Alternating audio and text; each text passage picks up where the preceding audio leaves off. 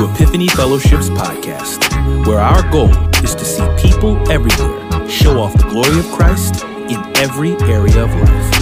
We pray that you are blessed and encouraged by today's message and will allow the Word of God to dwell in you richly.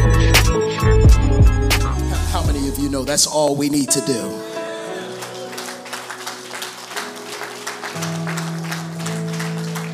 See the Lord, the King of glory, he's searching the earth,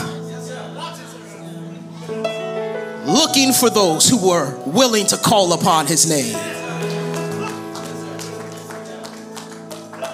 His spirit is wandering the earth, looking for those who are seeking his face. See, you want to know one of the great things about this idea of God standing forever, the foreverness of God, is that the same God that has kept you will continue to keep you.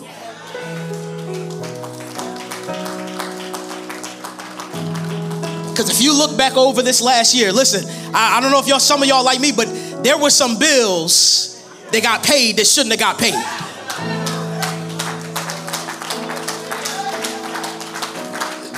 There was some sickness that got healed that shouldn't have got healed. There were some wombs that were closed that he opened. There were some relationships that you thought were dead and gone and he resurrected. And all he wants you to do is seek his face. Call his name. And so I want this to be more than just the singing of words for us. I want you to commit in your soul, to resolve in your heart that you're not going to stop. That trials won't stop you. That people won't stop you. That obstacles won't stop you. That no matter what comes your way, you won't stop seeking his face. You won't stop calling his name. Because even if he doesn't do anything else, if he doesn't do for you in 23 what he did in 22, guess what? He's still worthy. If those prayers that he answered in 22 don't get answered in 23, guess what? He's still good.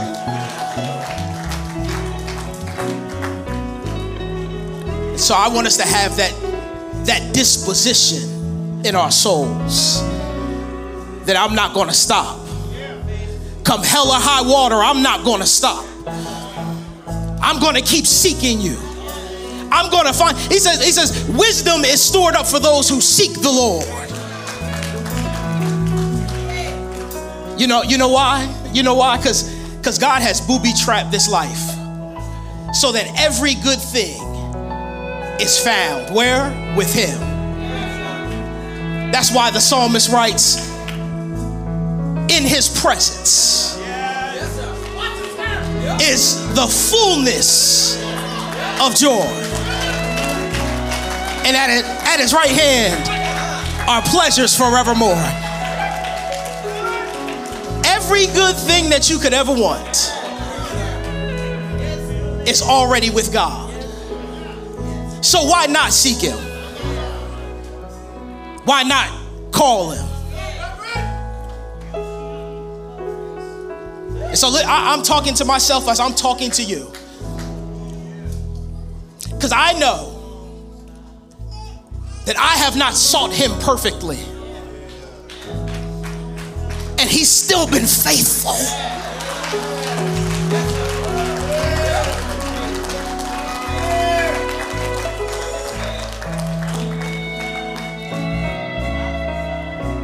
That all of my failures in the face of an almighty God still have not caused him to abandon me. And listen, I don't say it's not about me or you. It's because of his good purposes. It's only because of his good pleasure that he decides to lavish his love on us. And so it's from that place that we sing, we're not going to stop calling his name. and seeking his face because he's good. And so I want us to take that into the new year. If you don't take anything else with you into this new year, I want you to take with you the reality that your God is good. And he just wants you to call his name and seek his face, to taste and see that he is good and that he won't leave you or forsake you. Listen, I gotta preach. I gotta get in this word. We can stand here and do this all day, but I'm gonna go ahead and preach this text. Amen. I'm glad y'all already standing. So why don't y'all join me in Luke chapter 2.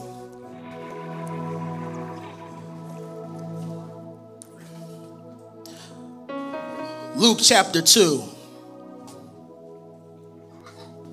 beginning at verse 25. We're going to finish up our Advent series this morning. I know it's after Christmas, but we're going to finish our Advent series to open the new year. Amen. Luke chapter 2, verse 25. If you're there, say amen. If you need some time, it's on the screen. I'm going to read the odds. You're going to read the evens. What we're going to do in the last verse? See, y'all learning. Y'all learning. Amen. Here's the word of the Lord. There was a man in Jerusalem whose name was Simeon. This man was righteous and devout, looking forward to Israel's consolation, and the Holy Spirit was on him.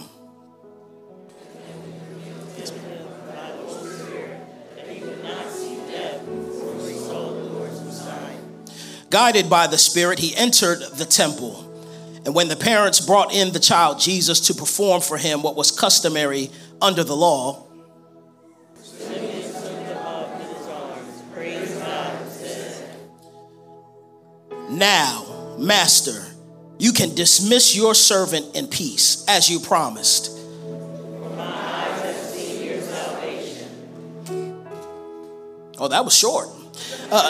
You have prepared it in the presence of all peoples. A light for revelation to the Gentiles and glory to your people. Now his father and mother were amazed at what was being said about him. And Simeon blessed them and told his mother Mary, "Indeed, this child is destined to cause the fall and rise of many in Israel, and to be a sign that will be in the world. Altogether, and a sword will pierce your own soul, that the thoughts of many hearts may be revealed." I just want to tag our text for this morning, a long-awaited encounter. A long-awaited encounter. Let's pray. Father, we are grateful that we get the privilege and opportunity to stand before your presence. Thank you, oh God, for the access that has been given to us through your Son, the Lord Jesus Christ. For without him, there would not be peace between us. It was a peace that you initiated by sending your Son to earth so that he might become man and do what only man could do and only God could do at the cross of Calvary. And so we thank you, O Lord, for your deep love for us. A love that is so deep that it passes our understanding. Who can know the love, the depths of love that you have for us through your Son? But nonetheless, God, we say thank you. May we glorify you in everything that we do, oh God, we pray. May this word be received with fertile ears, that we might not just be hearers, but also doers of it. This we pray in the matchless name of your Son, the Lord Jesus Christ. Amen. Amen. You may be seated. A long-awaited encounter. Now, I've shared this in the past before, but growing up, I was probably the biggest wrestling fan there was. And I'm not talking about the fake wrestling you see in the Olympics. I'm talking about the real wrestling, WWF, in the ring. I don't see BJ out here, but BJ, no offense, don't come to me after the service. BJ, he a strong, yoked up dude. But man, I used to love wrestling. And today, if you I don't watch it as much today, but if you watch it today, it comes on pretty much every night. But back in the day, there was one wrestling show. It was Saturday night main event. Some of y'all know what I'm talking about.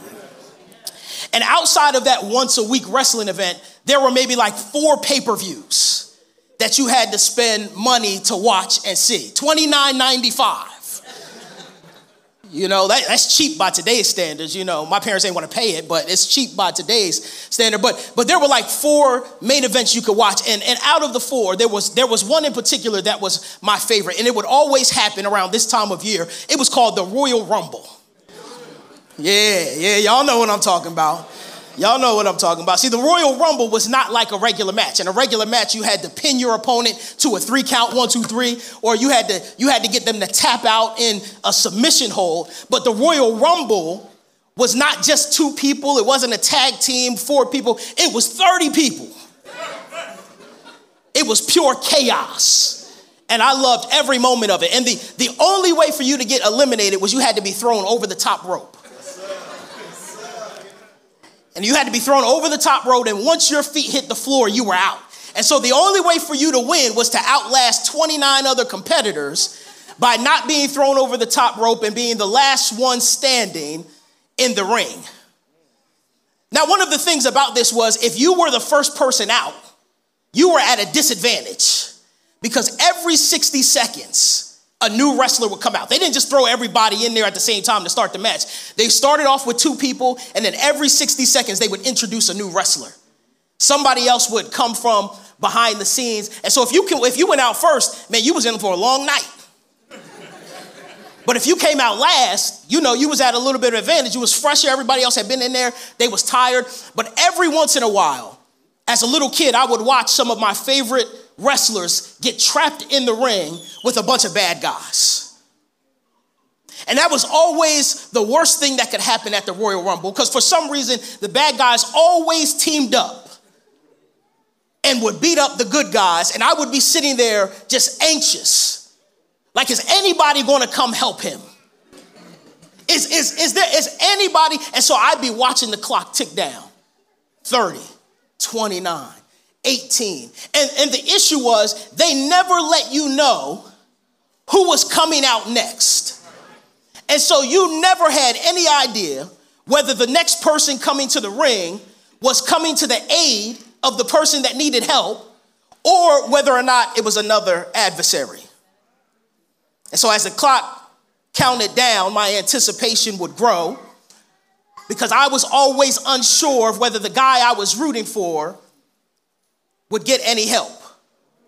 Whether or not the one who was coming next would be, as Jay-Z said, friend or foe. If I could put it this way, when Jesus stepped down off of his throne of glory and wrapped himself in the weakness and decay, he came to a world he created on a mission to bring the help that was so desperately needed. He came to make salvation available. And the question I would ask myself is, who in their right mind would reject the opportunity to be saved? And yet, as we make our way through this text, we see that not everyone would welcome his coming. Let's bring my first point, and then I'm out your way. And I mean that this morning. I know black preachers say that all the time. And then we preach for an hour, but I promise you, I'm not going to preach long this morning. My only point, the result of Jesus' coming would not be the same for everyone. Look with me at the text. Verse 25 says, there was a man in Jerusalem whose name was Simeon. This man was righteous and devout, looking forward to Israel's consolation, and the Holy Spirit was on him. Now Simeon in this passage and Anna in the following passage that we're not going to deal with, but just so you know by way of context, Simeon and Anna represent or personify the best of expectant and faithful Israel. Meaning that there was a group of people within Israel who centered their life on what God was going to do with them in the future. Meaning that they were highly aware that God had a plan of redemption for Israel, and they centered their life and activity on awaiting what God had planned to do and how he would change and restore Israel's fortunes. And so when we see Simeon and Anna, they are sort of like the best representatives we have in Israel of what it looked like to await the coming of God and his Messiah to change Israel's fortunes. And the thing that I love about this is it signifies that Jesus was already central in terms of God's redemptive, in their mind, in terms of God's redemptive plan. They knew that there was a Messiah coming. Israel knew a Messiah was coming because God had told them. And so there were those who were actively, consciously aware and waiting for his coming. Meaning that they didn't just read God's word and then live life in a way that was detached from it. But they allowed what they read about God's word, what they heard from him, to inform what they could anticipate in the future. And what they could anticipate in the future changed how they lived. And so for Simeon, we even see this because of how the Bible describes his pious life, that he was righteous and devout. It almost seems as if Luke here is trying to let us know that of all the testimonies that could be said about Jesus in his life, if you were going to have a witness testify about their encounter with Jesus, it would be someone like Simeon, because he was righteous and he was devout and the Holy Spirit was on him. Can you imagine that like when the Bible says that the Holy Spirit rested on him?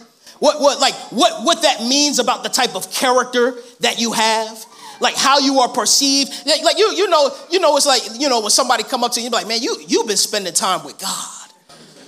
There's just something about how you carry yourself.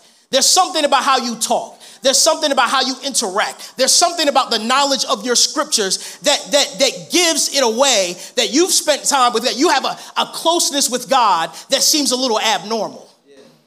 And Simeon was like this. The Holy Spirit rested on him. Now, Simeon may have been part of a group of people that had close proximity and activity in the temple, meaning that they would spend the majority of their time around the temple, teaching and preaching and trying to get other Israelites to both understand and become consciously aware of the fact that God was on the cusp of doing something in the sending of his Messiah. And so they were trying to prepare Israel for this Messiah that was to come. And so we see this possibly being an activity of Simeon. But it also says that Simeon himself received revelation from God about the imminence of the Messiah's appearance. How do we know that? Because it says that in verse 26 that it had been revealed to him by the Holy Spirit that he would not see death before he saw the Lord's Messiah. And so Simeon, as one who is already looking forward, and this idea of looking forward has some eschatological ramifications for it. Because Luke here is letting us know that this looking forward is very theocentric in nature, meaning that God is at the center of this, what it means to be looking forward. Where do we get this from? It comes from the whole second half of Isaiah. If you know anything about how Isaiah is laid out, the book of Isaiah is laid out in almost two parts. You have chapters 1 through 39, where he's pretty much trashing Israel for their hypocrisy, for their facade of religion, their lack of depth in their spirituality. Basically, he's saying, y'all go through all the rules of religiosity, but you really don't know me. I mean, he literally spent like 39 chapters jamming them up about the fact that y'all show up for church on Sunday, but you're not close to me. You have a devotional plan that you put open on your phone every morning, but you're not close to me. You participate in serving in the church, but you're not close to me. He says he spent 39 chapters telling them about how fake and fraud they were as his people. But the second half of the book, from chapters 40 to 66, he still, man, see, I love what God does. Like, God rarely would jam his people up and then not give them hope afterward. Like God could whoop you and still tell you he loves you at the same time. That's a side note. Parents, some of y'all need to institute that. Like, whoop them and then tell them I still love you. You know, you still good with me. We still cool, right? But God used to do that with his people. He'd give them a spanking, and then he would tell them, listen, I'm going to restore the fortunes of Israel. Even though I brought calamity on you, I'm sending someone who's going to drastically change the fortunes of Israel in a way that you would never experience if I did not send someone on your behalf.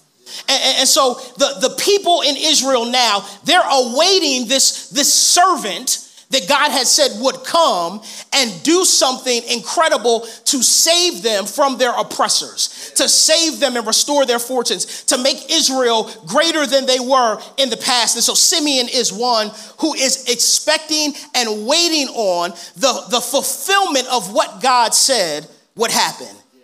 That he said he would send a servant to involve himself in the personal affairs of man so that he could redeem his people. But the interesting thing about this is that we can look at this idea of Simeon having the Spirit of God on him. We can even look at this idea of Simeon having this special interaction with God where he receives a divine message from God. But what I don't want us to miss is that Simeon was living in a perpetual season of waiting. How do we know this? Well, we know this not from what the text says, but from what the text doesn't say. The text doesn't say that God told him how long he would have to wait until the Messiah got there. The text doesn't tell us how old Simeon was when he got the message or how old he is now. But the implication of the text is that Simeon has been waiting for some time. That Simeon knew what he was waiting for, but he didn't know how long he'd be waiting for. And yet, by the time we get to verse 28, we see in this text that regardless of how long Simeon had to wait, there's something that defines or characterizes the way in which he waited. And that's joy. Not to get ahead of myself, but in verse 28, it says that when Simeon saw him, he took him up in his arms and praised God. There was an aspect of rejoicing that was taking place because what he had been waiting for so long finally was before him. And so we can say that Simeon's waiting was characterized by joy. It's very, my girls, when they were younger, they would always do this thing when they would ask us for something. Daddy, can I have this? Mommy, can I have this? And we would tell them yes, but not yeah, or hold on. And they would always follow up their inquiries with, you see how patient I'm being? I'm being patient, right? Like they would always follow us around and say, are you proud of me for how patient I'm being? You see how manipulative kids are, man? And we would have to check them. Like if you're coming to me after I told you to wait and you're asking me to acknowledge how patient you're being, you're really asking me how long more do I have to wait? Or can I have it now? And so we would always have this thing where we would tell them the same phrase over and over again. What is patience? Patience is waiting with a good attitude. Like patience isn't merely just waiting. Because you can wait and have a stink attitude. You can wait and have your face all twisted up, body language be all ignorant, and think just because you waited, that you've done what you were supposed to do. But here in the text and in our lives, God is concerned with not just that we wait, but how we wait. What our temperament is like when we're waiting. How long are you willing to wait with a good attitude? How long do you have to wait until your patience runs out with God? How long do you go waiting until you try to bring about God's desired result on your own? We have to consider that what God may be doing is, God may be leveling up our faith quotient in our waiting, so that as we wait, he grows us in some areas, in some character, in some perseverance, in some endurance. But listen, think about the implications of what would happen if Simeon not only didn't wait with joy, but didn't wait by faith for the Spirit to tell him further instructions. What happens if Simeon gets impatient and then he begins looking at every child that comes into the temple as he waits? What if he, being impatient with God, says, God, I'm tired of waiting on you. Let me just look around and see which child seems like they might be the Messiah. Simeon might end up going off worshiping the wrong child.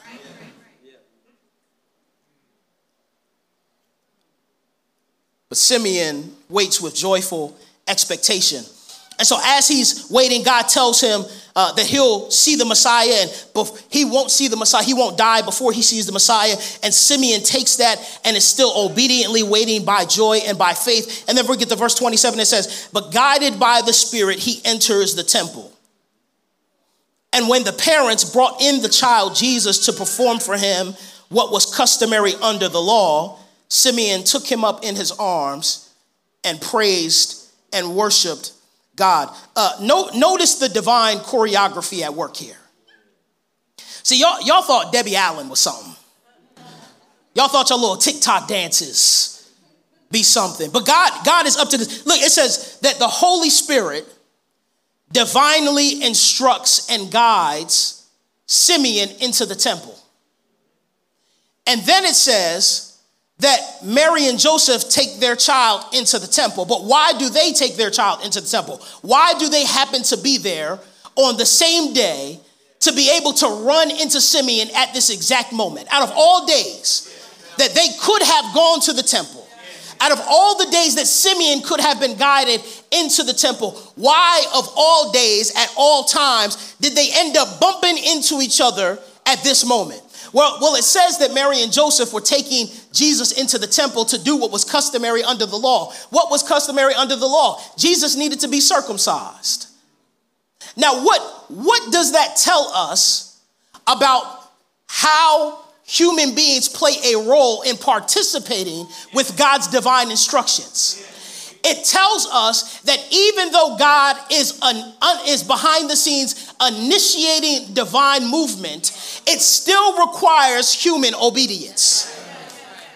Because if Mary and Joseph aren't obedient to the law, then they're nowhere near the temple. If Simeon wants to brush off the advances of the Holy Spirit, he can do that as well. And so it requires the obedience of Simeon, the obedience of Mary and Joseph, in their participation with God as he divinely moves things around to get them to a point where they meet and we have this encounter. And so we've got to know, sometimes we sit back expecting God to just divinely orchestrate things in our lives with no assistance from us, with no obedience from us. And yet, not only just in this text, but in text after text, we see the partnering of God and man. We see God orchestrating things and yet still requiring the obedience, the commitment by faith of human beings, of men and women to say, I'm not just going to sit back, because God's not going to do this without me. God's going to require something of me as I participate with him in bringing about his divine purposes. And so they end up coming here in this encounter. And I don't want us to miss the significance of this encounter happening in the temple. The temple being the place where God's presence would meet with the people. And here we have Jesus meeting with a representative of the people. And so don't brush past the fact that this encounter is one that has a glorious intent behind it because of how God designated the temple as the place where his presence would dwell. And here we have his presence coming and dwelling in the form of a baby. Now look at Simeon's response to this encounter. Because after all of this waiting, he finally gets to the place where he encounters this Messiah, this Savior. And the text doesn't say how he knew that when he encountered Jesus, that he was the one that he had been waiting for. But all we know is that once he encountered Mary, Joseph, and Jesus, he knew. Now, it's clear to me that the Holy Spirit let him know because the Holy Spirit had already been maneuvering him around. The Holy Spirit rested on him, guided him into the temple. And so why would we think that the Holy Spirit wouldn't let him know that's the child? And so the Holy Spirit lets him know that this is the child. And look at his response. He says, "Now, Master, you can dismiss your servant in peace." And so even though he was waiting with joy, there was something about his waiting where Simeon concluded that he could not leave, he could not die in peace until what God had told him to do was fulfilled. And so he says, "Now, Master." And for Luke, this emphasizes again that salvation has already dawned on humanity with the coming of Jesus, because he acknowledges that now the awaited Messiah who was supposed to come has come. And he's saying, well, since he's come, I can die. And if that's true, then that means that what God wanted to do with his Messiah in redeeming the world has now been initiated. This new era of kingdom living has now been initiated. This idea of the already but not yet has now been initiated. What God wanted Israel to see has now been initiated. And so Simeon's use of this word master underscores that God is the one whose primary aim drives the narrative from creation to redemption. That God is the one who will overcome the efforts of those who oppose his purposes. And that Simeon is the one who acts in submission to God and through whom God's purpose is realized. See, Simeon understood that he lived in service to the will of his master. That term master is only used in two places in all of the Bible, and one of them is here. And it's a significant term because it implies this idea that Simeon understands that his life is not his own. Simeon here is making it clear verbally by calling God master, by acknowledging that God is his master, that God has full authoritative control over his life, and that Simeon is but a mere servant. That all that God wants to do and all that he wants to do with Simeon is not a matter of suggestion. That when God gives a command, those commands are not coming from a buddy or a friend, but a master. And so I think it's important for us to even get the gist of that relationship for us so that we can understand even the unique relationship that we have with God. That as much as we sing songs like, I am a friend of God, the text says that he's our friend, but the text also says that he's our master. And you can't relate to your master any old type of way. Listen, I know sometimes we don't like our bosses. And even though they have authority over us, you can quit if you want to, right? But we got to stop viewing God like we do these earthly relationships. When God gives a command, it's not optional. We can't choose to redefine terms so that we can say, well, I'm doing it this way, and God has to adjust. This idea of God being master means that he has full authoritative control over not only just what you do, but how we're to think about it. And so for us, we can't skip over the significance of Simeon calling him master. He says, listen, now that I've seen this Messiah, you can dismiss me. What you've called me to do is over. My life as we know it can be like, I can go in peace now. You can go ahead and take me. I don't want to live to see 100. You can go ahead and take me and I'm good to go. He says, for my eyes have seen your salvation, or your instrument of salvation.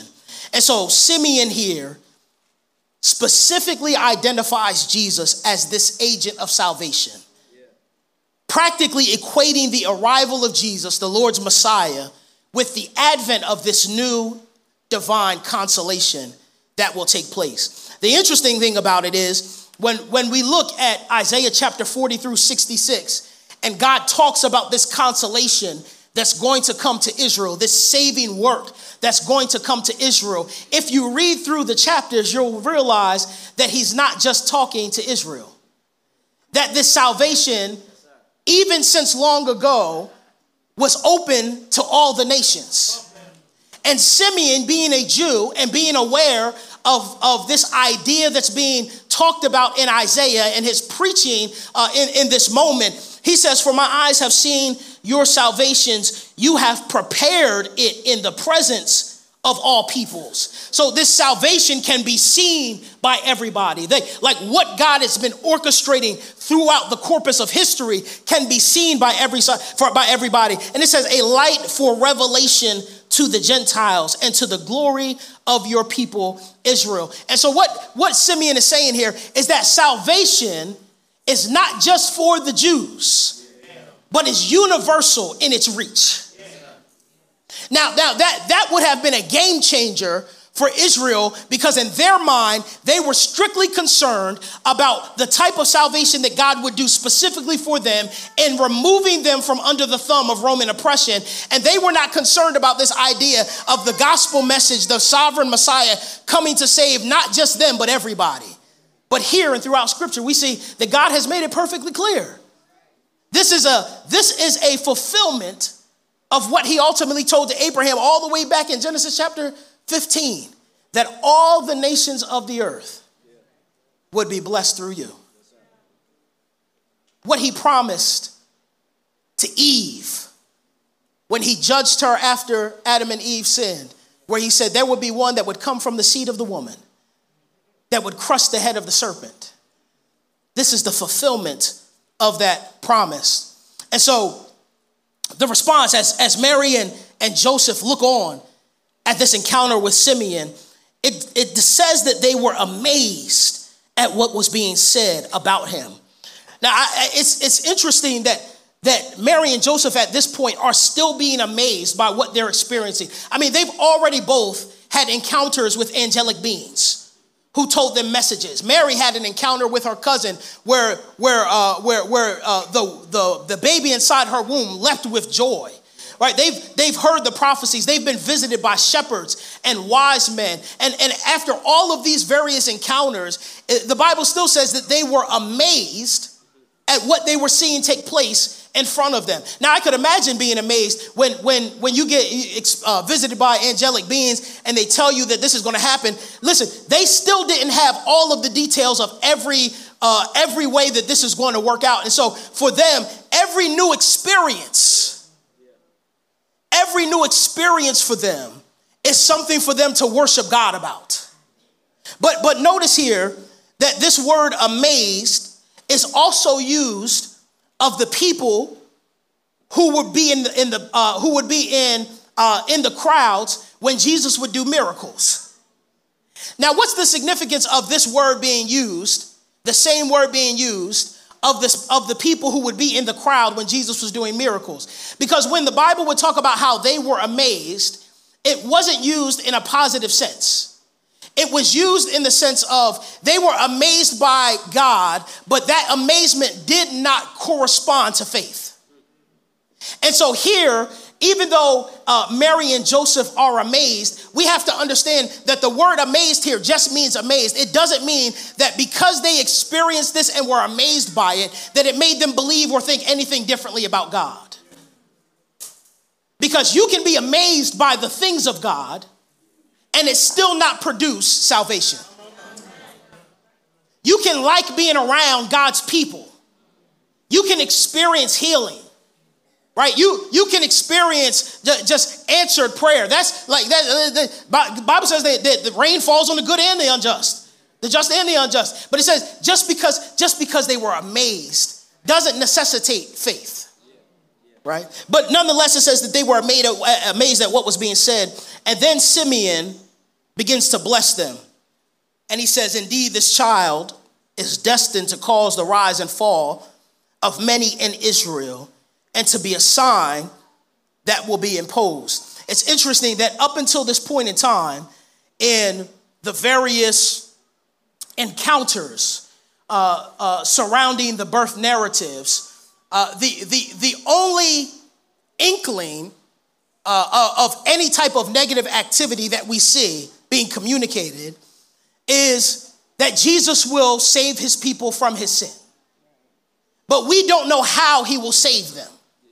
It's kind of an open-ended, he will save them, but it's not giving us the exact details of how. And Simeon seems to be the first place where we see words that Jesus' coming is going to cause a negative response.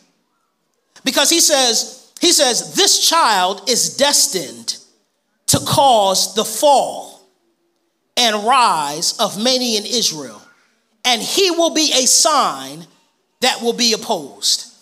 Essentially, Simeon has a message for Mary and Joseph that in the coming of their son, in the birth of their son, not everyone will take God's side. Not everyone will be on board with God's purposes. And not only will not everyone be on board with God's purpose, but there will be those who actively oppose Jesus, who is God's salvific instrument.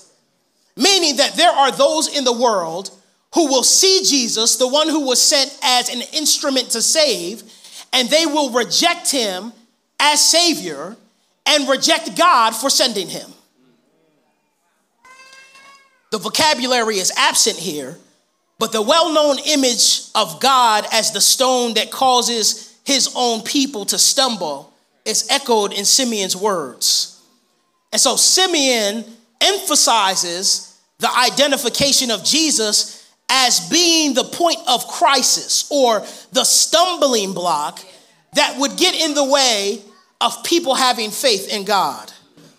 That Jesus is the one who was destined within God's own purpose to reveal the secret thoughts of those who oppose the divine aim. Can you imagine that? That God calls you out of all the nations of the world. He calls you out. And you have this intimate relationship with God. And he communicates how much you need saving and that one day he's going to send a savior. And he's giving you hints so that you can know who the Savior is via way of prophecy.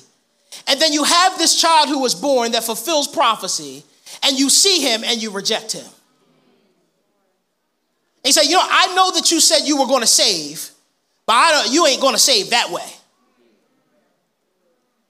Can you imagine trying to dictate to God how he's going to save you?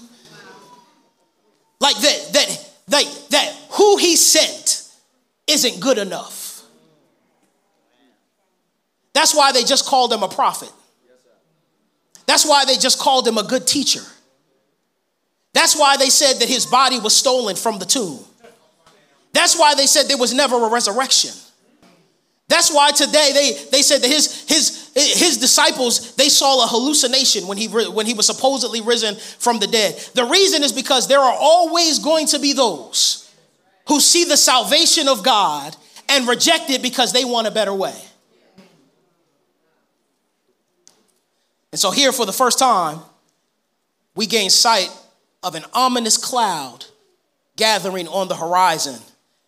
The reality that God's purpose will not be universally supported. And that what comes next in this story will be a story of conflict. Because the text doesn't tell us immediately what happens next. And so that at the end of this encounter, all we're left with is Simeon's word that his birth, though it be a tool of salvation for the nations will also be a birth that ultimately brings conflict and division. And so Simeon, in verse 35 here, as we get ready to close, moves from general to specific. Because he's talking to Mary and Joseph about Jesus' life. And then he goes on to say to Mary that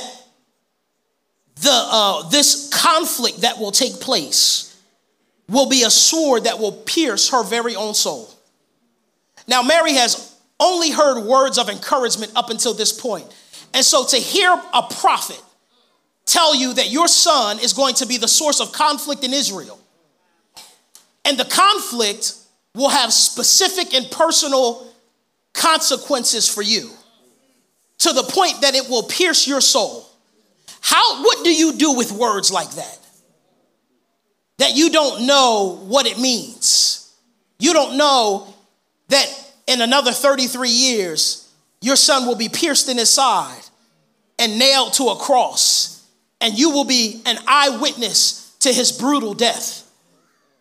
You don't know that. You see, that's the thing about having to hear a word from the Lord and wait. Is that we have to hear that word, sometimes even a difficult word, and trust that what he says is true. And even if it's a hard word, that he's still good and loving. Let me close this. You know, the thing about all of that anticipation and waiting as the clock would strike down, watching the Royal Rumble. Once that clock hit 0, you would know immediately whether or not the one who was coming would provide the help that was so desperately needed. And the reason that you would know who was coming is because their theme song would hit. And as I sat there watching, if it was a friend, the feelings of exuberance and joy and relief would be overwhelming as I watched him run to the aid of the one who was in need of saving. Let me put it like this. Shortly after God created his world and placed image bearers to keep watch over it, sin entered the ring. And from then until now, death and the devil have ravaged mankind to the point of death. But Jesus, our Savior, was behind the curtain, waiting, because it wasn't yet his time to come. There were signs that a Savior was on the way, but we didn't yet know who he was. But as we continue to be beaten down by the effects of sin and the advances of the enemy, the clock kept ticking down. And as the clock finally hit 0, we finally heard his theme music. The cries of a newborn baby boy. And if you looked at him with only natural eyes, he wouldn't have looked like much of the Savior that you were hoping for. But thanks be to God that in this child, the fullness of God was pleased to dwell. That in this child was the one who would pay the ransom for our sin. That in this child was the name greater than all other names that would cause all knees to bow. That in this child, heaven would meet earth at the cross of Calvary, where he would declare that the saving work he had indeed come to do was finished. One day this Savior will come again. And so for us who are engaged in this relationship with the Lord Jesus Christ, and for those of you who may be here who are not, it's important for us to be sure that when he comes, you know whether he's coming as a friend or foe. Father, we thank you for your word. We thank you that indeed you did come to save, and the salvation that you came to offer has been made complete. That's why on the cross you could say it is finished. Tetelestai. For the work that was set before you at your birth was completed on your cross. And it's because of that death, it's because of your resurrection that you have offered to us new life for all of those who believe and put faith in your name. And so, Lord God, we pray that as people who have believed upon your name, we might continue to live worthy of the calling that we've been called to. And for those who are under the sound of my voice that have never experienced a relationship with you by faith, that they might come to know you in the remission of their sins, that they might come to know you by faith, that they might put their trust, their whole trust in you, the God of the universe, the Savior of our souls. And so, Lord, we thank you. We thank you that you sent your son. We thank you that he lived a perfect life on our behalf and died a perfect death in our place so that we might experience this life eternal. What more can we say than thank you? Thank you. Thank you. And we pray that in the name of your son, the Lord Jesus Christ. Amen.